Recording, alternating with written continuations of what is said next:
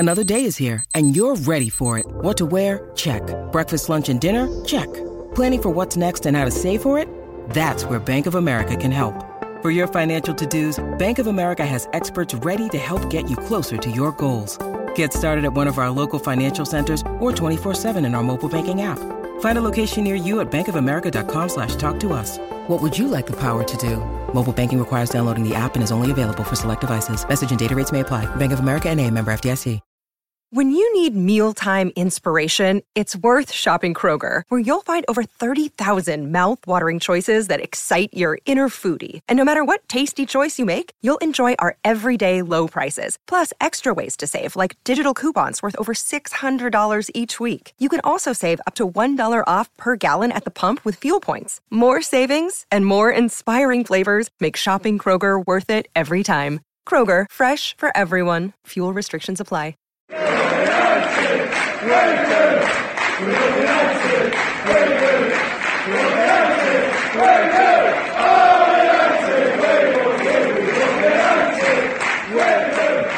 Are we accepting mediocrity at Manchester United? That's what we're considering today on Series 4, Episode 10 of the Manchester United Weekly Podcast. Thanks for joining us, as always, as we go through the last 3 games. A win, a loss and a draw against Everton, Juventus and Chelsea, respectively. We'll be talking Mourinho, the future, Lukaku, Matic, Lindelof, Pogba and much more.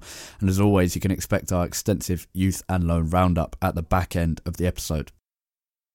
Now, Jack, mediocrity, are we accepting it? The thing that made me think of this as a kind of theme for this episode of the podcast was the fact that Chris Smalling, the man who gave away the penalty that allowed Everton kind of back into the game, changed a comfortable win for United at Old Trafford into a nervy last 20 minutes. Chris Smalling reached 300 games for Manchester United at the weekend. Now, I think we'd always normally applaud a player for reaching that number of games for United, but I think it kind of represents the fact that we have, in the last half a decade or so, since Fergie left, and probably before that as well, when we signed Gabby Obertan to replace Cristiano Ronaldo, we have started to accept mediocrity at United. I thought we'd start with spending. Do you think we even though we spent a lot, do you think we have accepted kind of mediocre top club status compared to the likes of Manchester City, Real Madrid, Liverpool, etc.? I don't know if, at least in terms of the transfer market, I don't know if it's so much accepting mediocrity as it is not being ambitious enough and too often looking for a very quick fix, and being too eager, I think, to kind of plaster over all the cracks. If you look back through a lot of our signings, most of them have been very short term in nature. At least a lot of the bigger ones. You look at people like Zlatan. You look at people like people like Bastian Schweinsteiger, like Falcao, people like that, who are big names. Don't get me wrong. And at the time, we thought they were going to be great signings, although, I mean, Ibrahimovic was probably the best one of the 3, even though none of them worked out amazingly well. You know, they were big names, but they were all very short-term fixes. And even if you go back to a couple of seasons ago with the likes of Matic coming in, they were all very short-term fixes with the goal of kind of papering over the cracks and not actually trying to find a long-term solution to a lot of the problems that we've had. So I don't know if it's so much accepting mediocrity, because if you look at, let's take Liverpool, for example. If you look at Liverpool signings, the majority of them, you'd say, are more mediocre names than the signings that we've made since. Is that if you kind of take since Klopp came to Liverpool, if you look at their signings, the names of their signings and the sort of standard and quality that they were before they went to Liverpool was probably a lot worse than you'd say the majority of our signings have been. The problem, as we've said so many times already, is that we seem to be unable to develop those players once they get there, and we seem to be getting. There are very few players that we sign who it seems like will be improving a lot once they're at United in terms of their age and the stage of their careers. Yeah, I think another key issue is the fact that we sign players for their quality rather than how they fit in United's team. I think is a common theme with United's transfers. Yeah, but I think you're right about Liverpool. I think as a choice, as a top club, you either have to decide to have a good transfer policy and strategy like Liverpool do, or because they've kind of got this idea of bringing in young players who are talented and making them better, and they don't really mind that their best players might leave to Barcelona or Real Madrid. So I think you either have to have that policy like Liverpool, I'm trying to think of other people who do it, or Juventus have the kind of free transfer idea as well as big signings. Or you have to have the idea that we're not going to have this great transfer strategy, we're not going to have this amazing transfer policy which is going to spend a massive amount of money and do it every year. And even if we win the league, we're going to strengthen from there. Even if we win the Champions League, we're going to strengthen from there.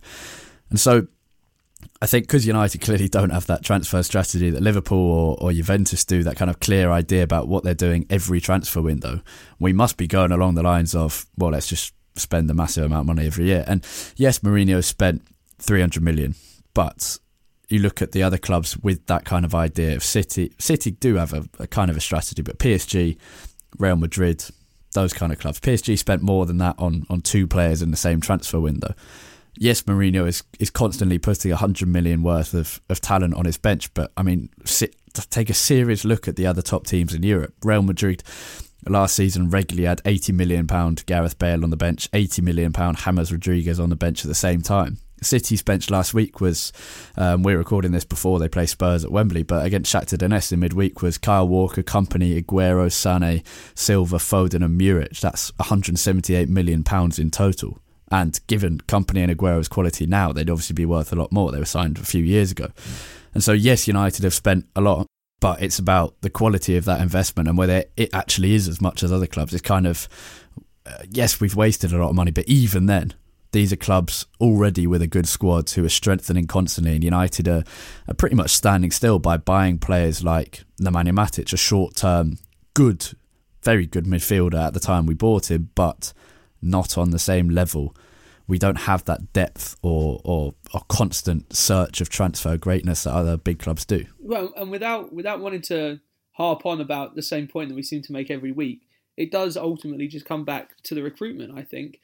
I genuinely don't believe that anyone inside the club who is dealing with transfers genuinely accepts us finishing, 5th or 6th. I don't. Even Ed Woodward, who we've said all the time that the primary concern for Ed Woodward is money, and I do think that. But I genuinely don't think that anyone who's dealing with transfers at the club really is happy with us finishing like 5th or 6th, And so I don't think it's accepting mediocrity. I just think it's a lack of I don't know what the word. I don't know if it's prior thought or if it's just common sense. There just seems to be a lack of thinking around a lot of our transfer business in the last 3 or 4 seasons. It has a lot of it come down to who's the most marketable name, who's the player that's going to sell the most shirts. And there are very few signings that you can look at and say that from a purely footballing standpoint, they made complete sense in terms of how they fit in the squad, how they fit with the sort of style that we play, and how their age is going to fit in with what we're trying to build. When we had the season with Van Gaal where we finished 6th, you think that would have been the signal for a complete rebuild. Tear the foundations down, get rid of the deadwood, as people like to say, and start building something from the top. Sorry, from the bottom down, and let's try and build it up from there. I think at that point, United fans would have accepted another season or 2 of not being great if it meant that we were building towards something special with a group of players who were brought in knowing that they would improve a lot at United, who all fit with a certain style of play and who were all very clear about the direction the club was going in. And instead, we brought in a lot of players who, and this isn't a knock on the players that came in. A lot of the players that we signed were very good players with great reputations, but not at a stage in their career where in 5 years' time they're going to be better than when we bought them. And although I don't necessarily think this is what our transfer policy should be like, I think a good measuring stick of a transfer is, after 3 or 4 years of them being at the club, are they worth more than what you paid for them? And that's not to say that we should be selling every player that we buy after 3 or 4 years, but it's a good way of measuring whether they've improved. And there are very, very few players that you could say would be worth more than when we bought them after almost 3 or 4 years at United at the moment. Almost none. And you kind of, that's kind of the point about do our transfers, have those players overstayed their welcome? And going back to Chris Smalling, yes. Phil Jones, yes. You could even say Marcos Rojo, yes. Other players, Ashley Young, yes. Antonio Valencia, yes. Nemanja Matic, even a little bit, yes. Because we kind of, when we bought him, we just said our entire defence, basically. Yeah. And if they've overstayed their welcome, why are they still at the club? And it's because we give them such ridiculous wages. And you look at the situation now. I mean, Fellaini is probably the best example of it as well. Yeah. He pretty much held us to ransom over the summer, and we ended up giving him a ridiculous contract. And you look at Shaw's now negotiated a massive deal that makes him one of the most well-paid defenders in Europe, having had a few good games. And yes, I think we should give him a new deal, but it's because we constantly give out these massive contracts. Martial's now holding out for the same. De Gea is holding out for the same. And it means we can never sell our players because we've still got people like Darmian, like Young, like Valencia. Now Ashley Young is demanding a new 2-year contract, and it's like, well, come on, just bite the bullet and spend some money on replacing these players who have been here for far too long. But you mentioned Louis van Gaal being sacked a couple of years ago. I think United fans probably would have accepted a couple of years more of, as long as it wasn't the same Van Gaal football of kind of that transition philosophy stage. But that does also show that we clearly don't accept mediocrity in a certain manner, because we don't accept just winning the FA Cup as a good season, as some other clubs would do. And so there clearly is that. Well, we know what the barrier is, isn't it? It's top 4. And I guess the reason that we see that as mediocrity is because of what we've had under Sir Alex Ferguson, where almost every other club in the country and almost every other club in the world except Bayern, Juve, Barcelona, City at the moment would accept top 4 every season as pretty good. But that is our barrier, and we just we as United fans, because we've been so treated, we kind of demand that barrier should be a lot higher. Yeah, and I think that's an issue that's played out a lot over the last few years. It's that it's almost I don't know how to explain it. It's just short-term ambition over long-term success, because the club is so desperate to be in the Champions League every season, and yet in some ways that's ended up being to the detriment of the long-term growth of the team, because we've prioritised, say after the season where we finished 6th under Van Gaal, we prioritised just getting straight back into the Champions League as fast as we can, which we ended up doing, granted, and then straight away it was like, okay, well, those players who just got us here are now over the hill, so we'll just bring in another player like Matic who can paper over the cracks for another 2 years. And now this season you're seeing Matic having a lot of very, very poor performances this season as he starts to get a lot older. I mean, just look at some of the players we were playing against Everton yesterday. People like Ashley Young, Chris Smalling, Matic. As we were saying, a lot of these players are players that should never really be anywhere near the team and probably should have left United a long time ago. And that's not a knock on them necessarily as players. It's to say that we as a club are not being purposeful enough and not being almost ruthless enough in the transfer market to get rid of these players when they signal, I think, a sense of just averageness, mediocrity, like you were saying, that is kind of pervading the entire club at the moment. Yeah, and I mean, it's harsh on Smalling. Well, it's not harsh on Smalling. It's utterly deserved, because he's a good defender, but he hasn't.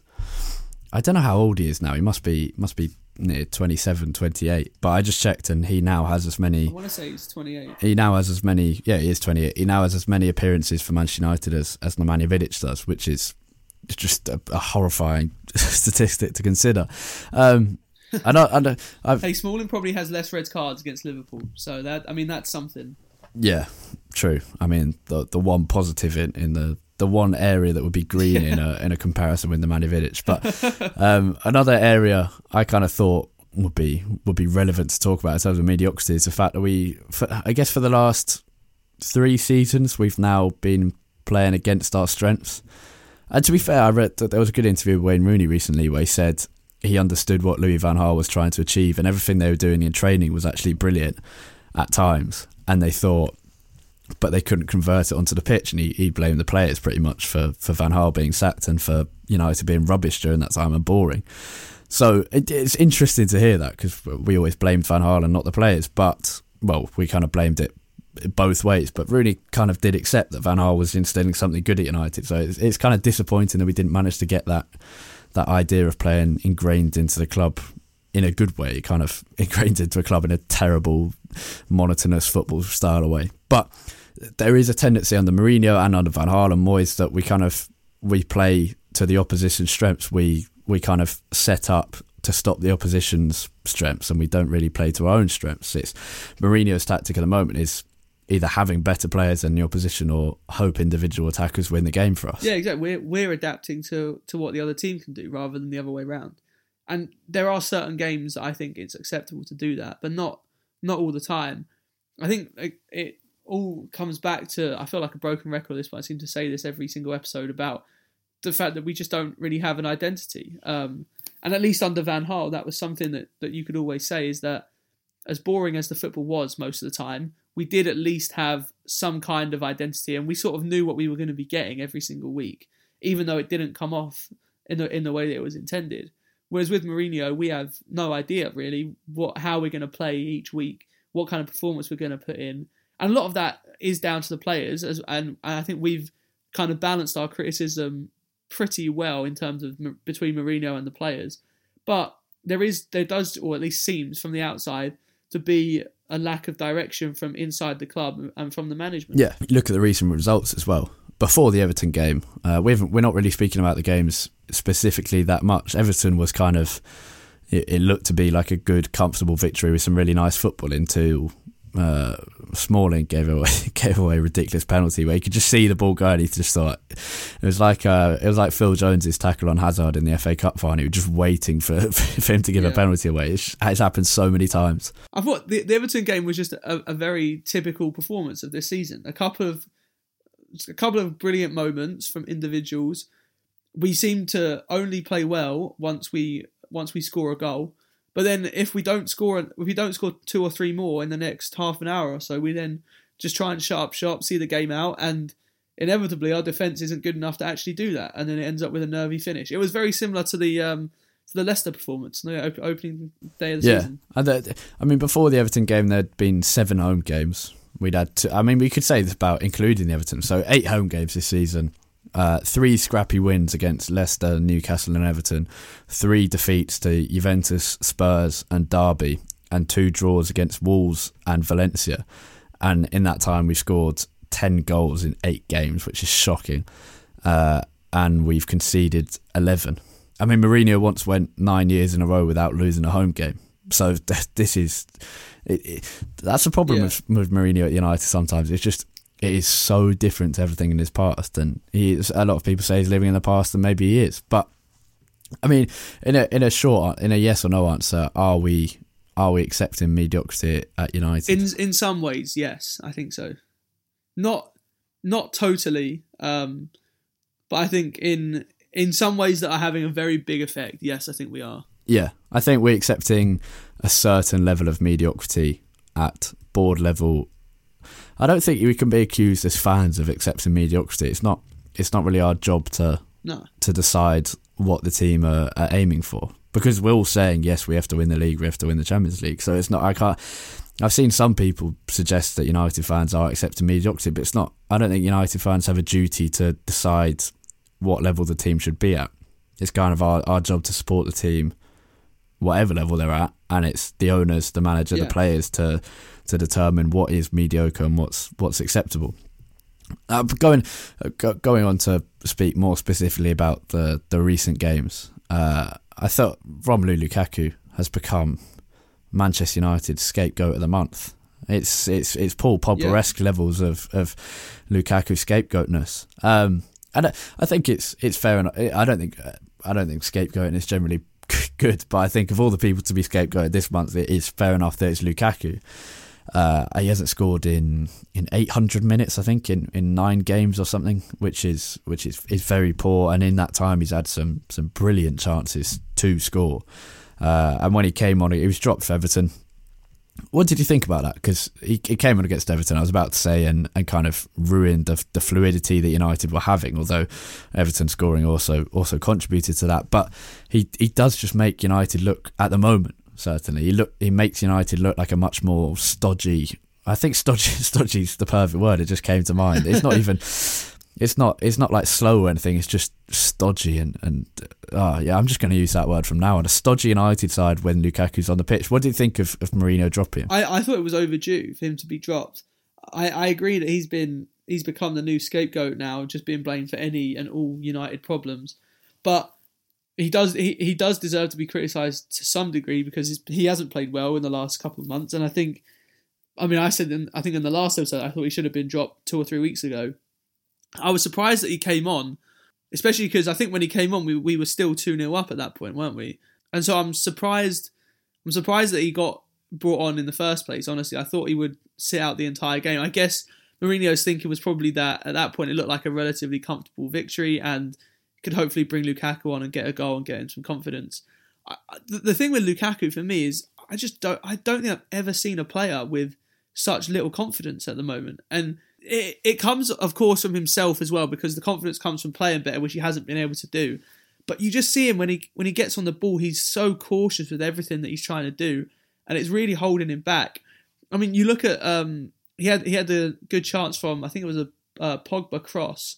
Once we were 2-1 up, and he just completely mistimed the jump and ended up heading it wide. And it was a pretty good chance, and he just looks so low on confidence. He also, I think, needs to lose a little bit of weight. I mean, I know it's become a bit of a joke for people on Twitter to go after and call him fat. I don't think he's fat. I think he's actually bulked up too much. I think he's just too strong for his own good at the moment. You look at him back when he first came to United and his last season at Everton. He's always been very big physically, but he was very, very quick and very agile for such a tall player. I think he's just bulked up a little bit too much. He looks very, very heavy at the moment, and I think that's holding him back. But the main thing, I think, is just confidence. He's always been a confidence player, and he goes on. He's a very streaky player. Started last season scoring in the first 7 or 8 games, then didn't score from like the end of September to the start of November.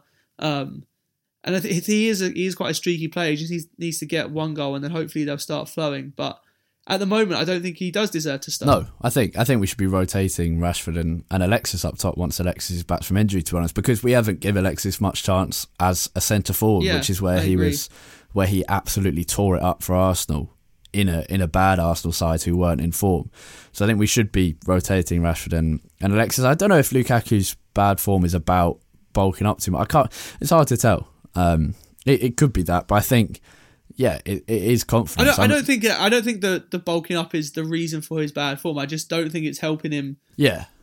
Just as he moves around the pitch, he looks very lethargic. Yeah, I think that's partly because I'm not sure. It could be bulking up, but I think it's probably more down to the fact that he's had a ridiculously busy summer. He came back early. I think he only had 2 weeks off after the World Cup, maybe even just under 2 weeks. Came back early at the request of Mourinho, like Pogba and others did. Phil Jones did as well, I think, and Rashford. He hasn't had any rest, and he played pretty much every game last season. He's played pretty much every game this season. And 90 minutes in pretty much every game that he plays too. He looks tired. And the two players, we're going to move on to Matic in a second. The two players who are looking really disappointing are Romelu Lukaku, who has had no rest, and Nemanja Matic, who is constantly played when it's so blatantly obvious that he needs a rest. But Lukaku, I think, I saw some people, because Rashford got a start up front, didn't score. He hasn't scored. I don't think he might have scored 1 in his last 9 or something. Not a great record either.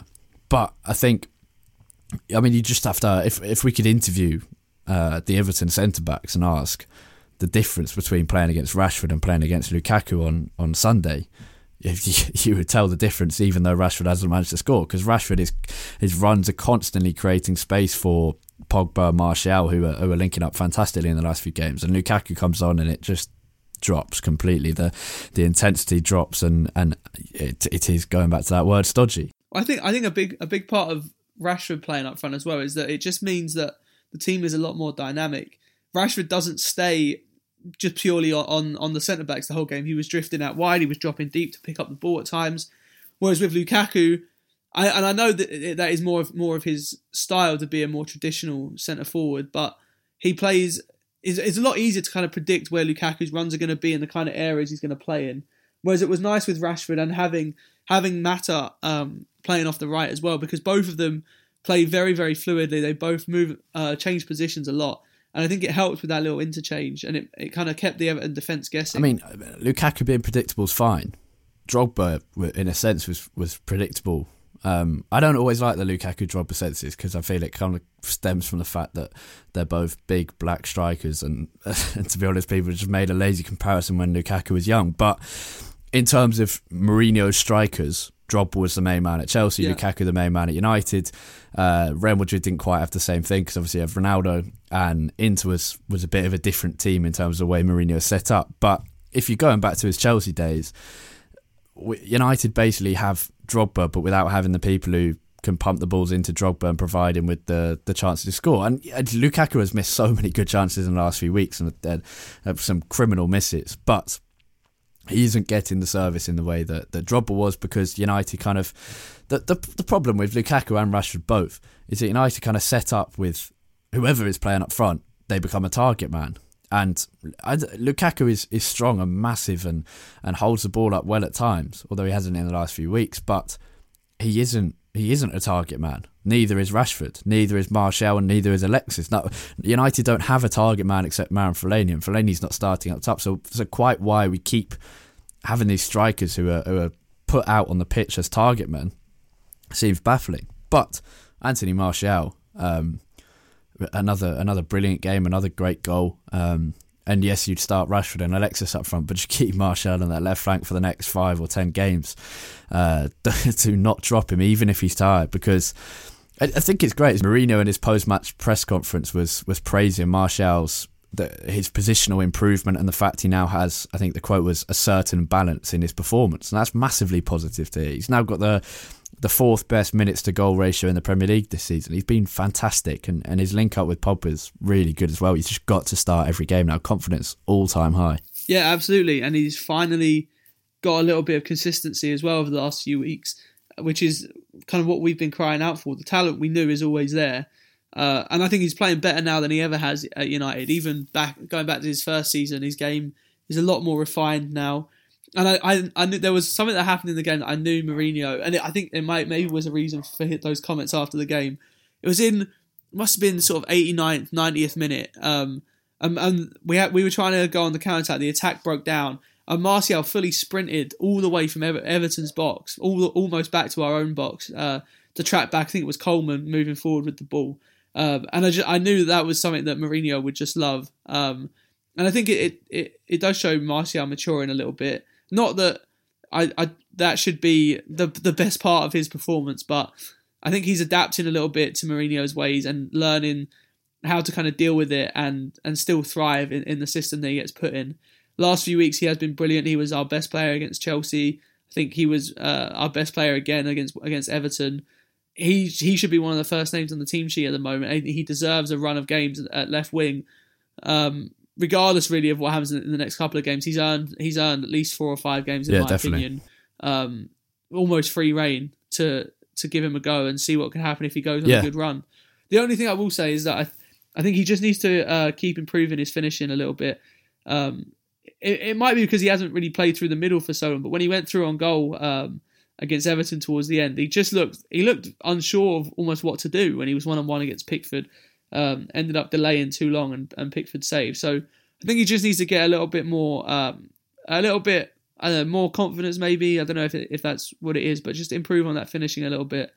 But positive signs. Yeah, we've seen it. Sure. We've seen it with Martial and Rashford. Yeah, we've seen that with Martial and Rashford when they've been given. They've got those chances, having not played up front for ages. Those kind of chances you generally only get when you play through the middle, and then they don't have the confidence, or they're so out of touch that they can't finish that. Final word before we move on. Matic has to be rested, as we said. Would be so much more effective if he was rotated with Herrera, Pereira, etc. He's supposedly defensively solid, but at the moment he's completely futile.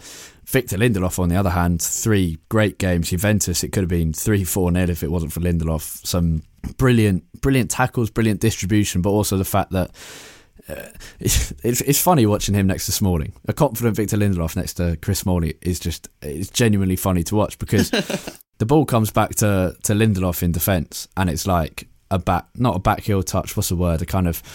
He brings it through his own legs, cuts back straight away, looks forward for the pass. Chris Smalling, ball comes back to him, turns his face towards David De Gea, has a little chat with De Gea, looks around, shapes his body up, like looks forward for a second, looks to the side for a second, and then he's like, actually no, I'll just go back to De Gea every time. It's kind of, you can see him thinking, he's like, oh, where can I pass forward? Oh, can I pass back to Lindelof? No, I'll just go to De Gea every time. I think one of the most hilarious things you can see on the football pitch is Smalling having to turn his entire body to face the direction that he's going to pass in. Yeah, when he's shaping up to play it with his right foot, and this entire, what is it? It must be 6'1" or 2". His entire frame is just kind of shifting about.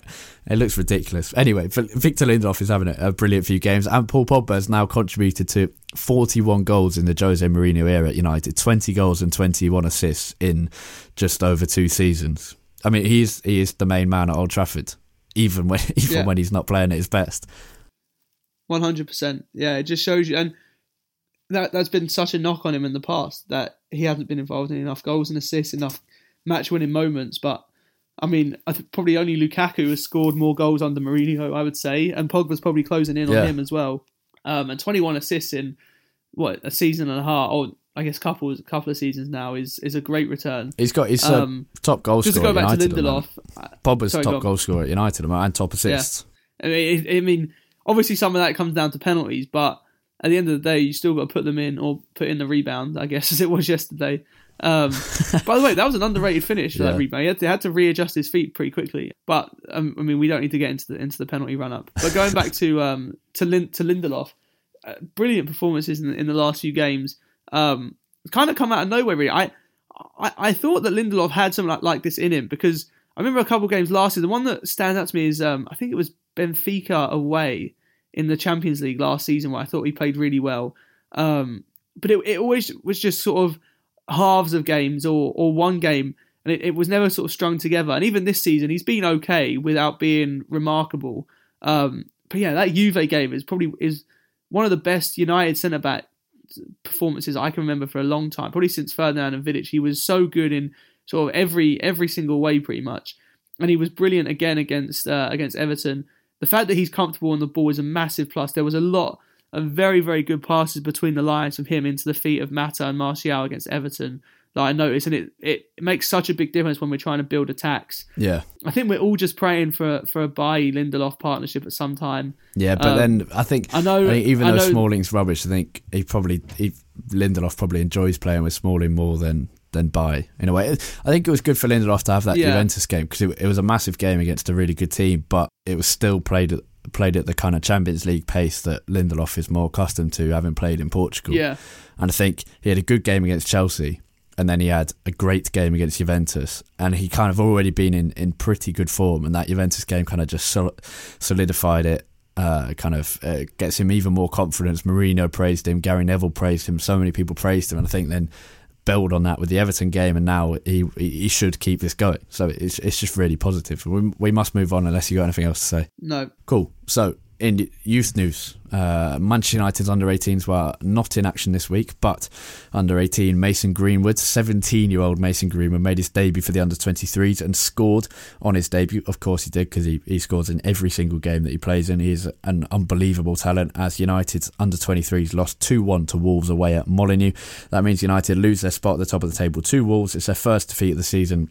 Positive debut for Greenwood, obviously, and United having a pretty solid season so far. They're looking so much more balanced than last season, when they didn't have a single striker in the squad, which was funny in a way, but also just so gutting for all the players who kind of missed out on a great year of development there. In loan news, pretty much all United's loan players played the 90 minutes this week. Joel Pereira, Dean Henderson, Demi Mitchell, Axel Tuanzebe, Cameron Borthwick-Jackson played twice, so did Tuanzebe. Fosu Mensah played for Fulham against Bournemouth, gave away a penalty, and Matty Willock and James Wilson almost played the whole of their games for St Mirren and Aberdeen in the Scottish Premiership respectively.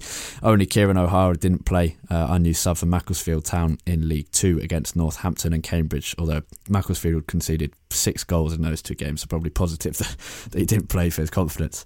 Now we've Bournemouth at the weekend anyway, and not actually an easy game. It kind of comes in a run of very difficult games, but not the easiest of games. Prediction? Well, Bournemouth are like the informed side at the moment, aren't they? They've scored about 15 goals in the last 4 games, I think, something like that.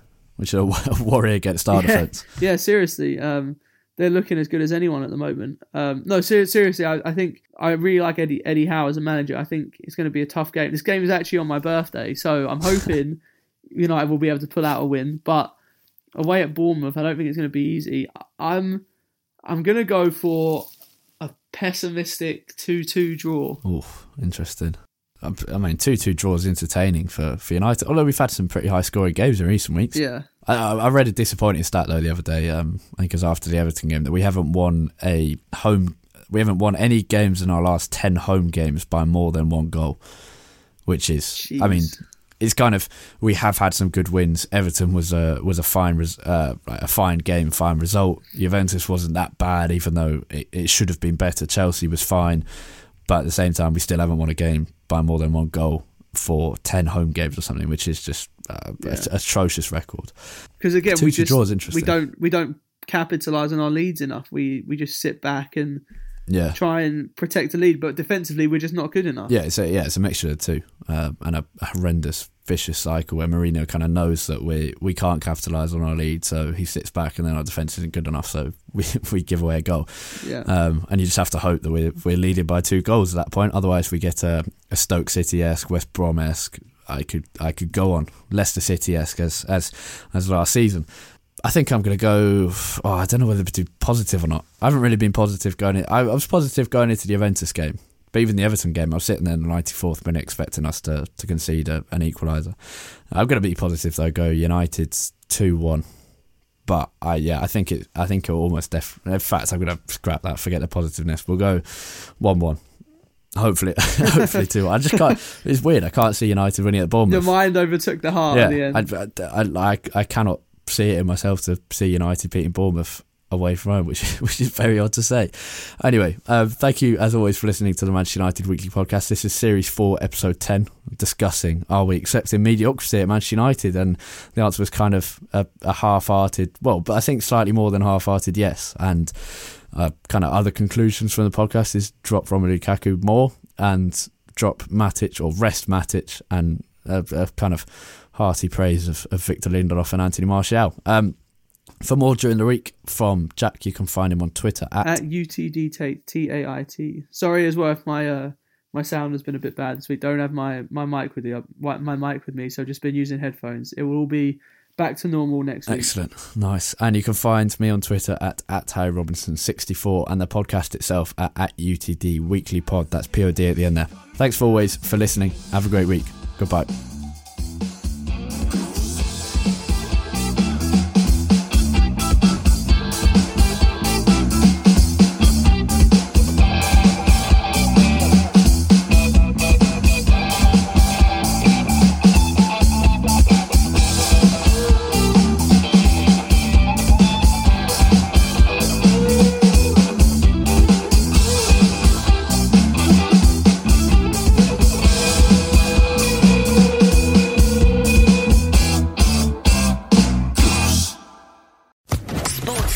Podcast Network.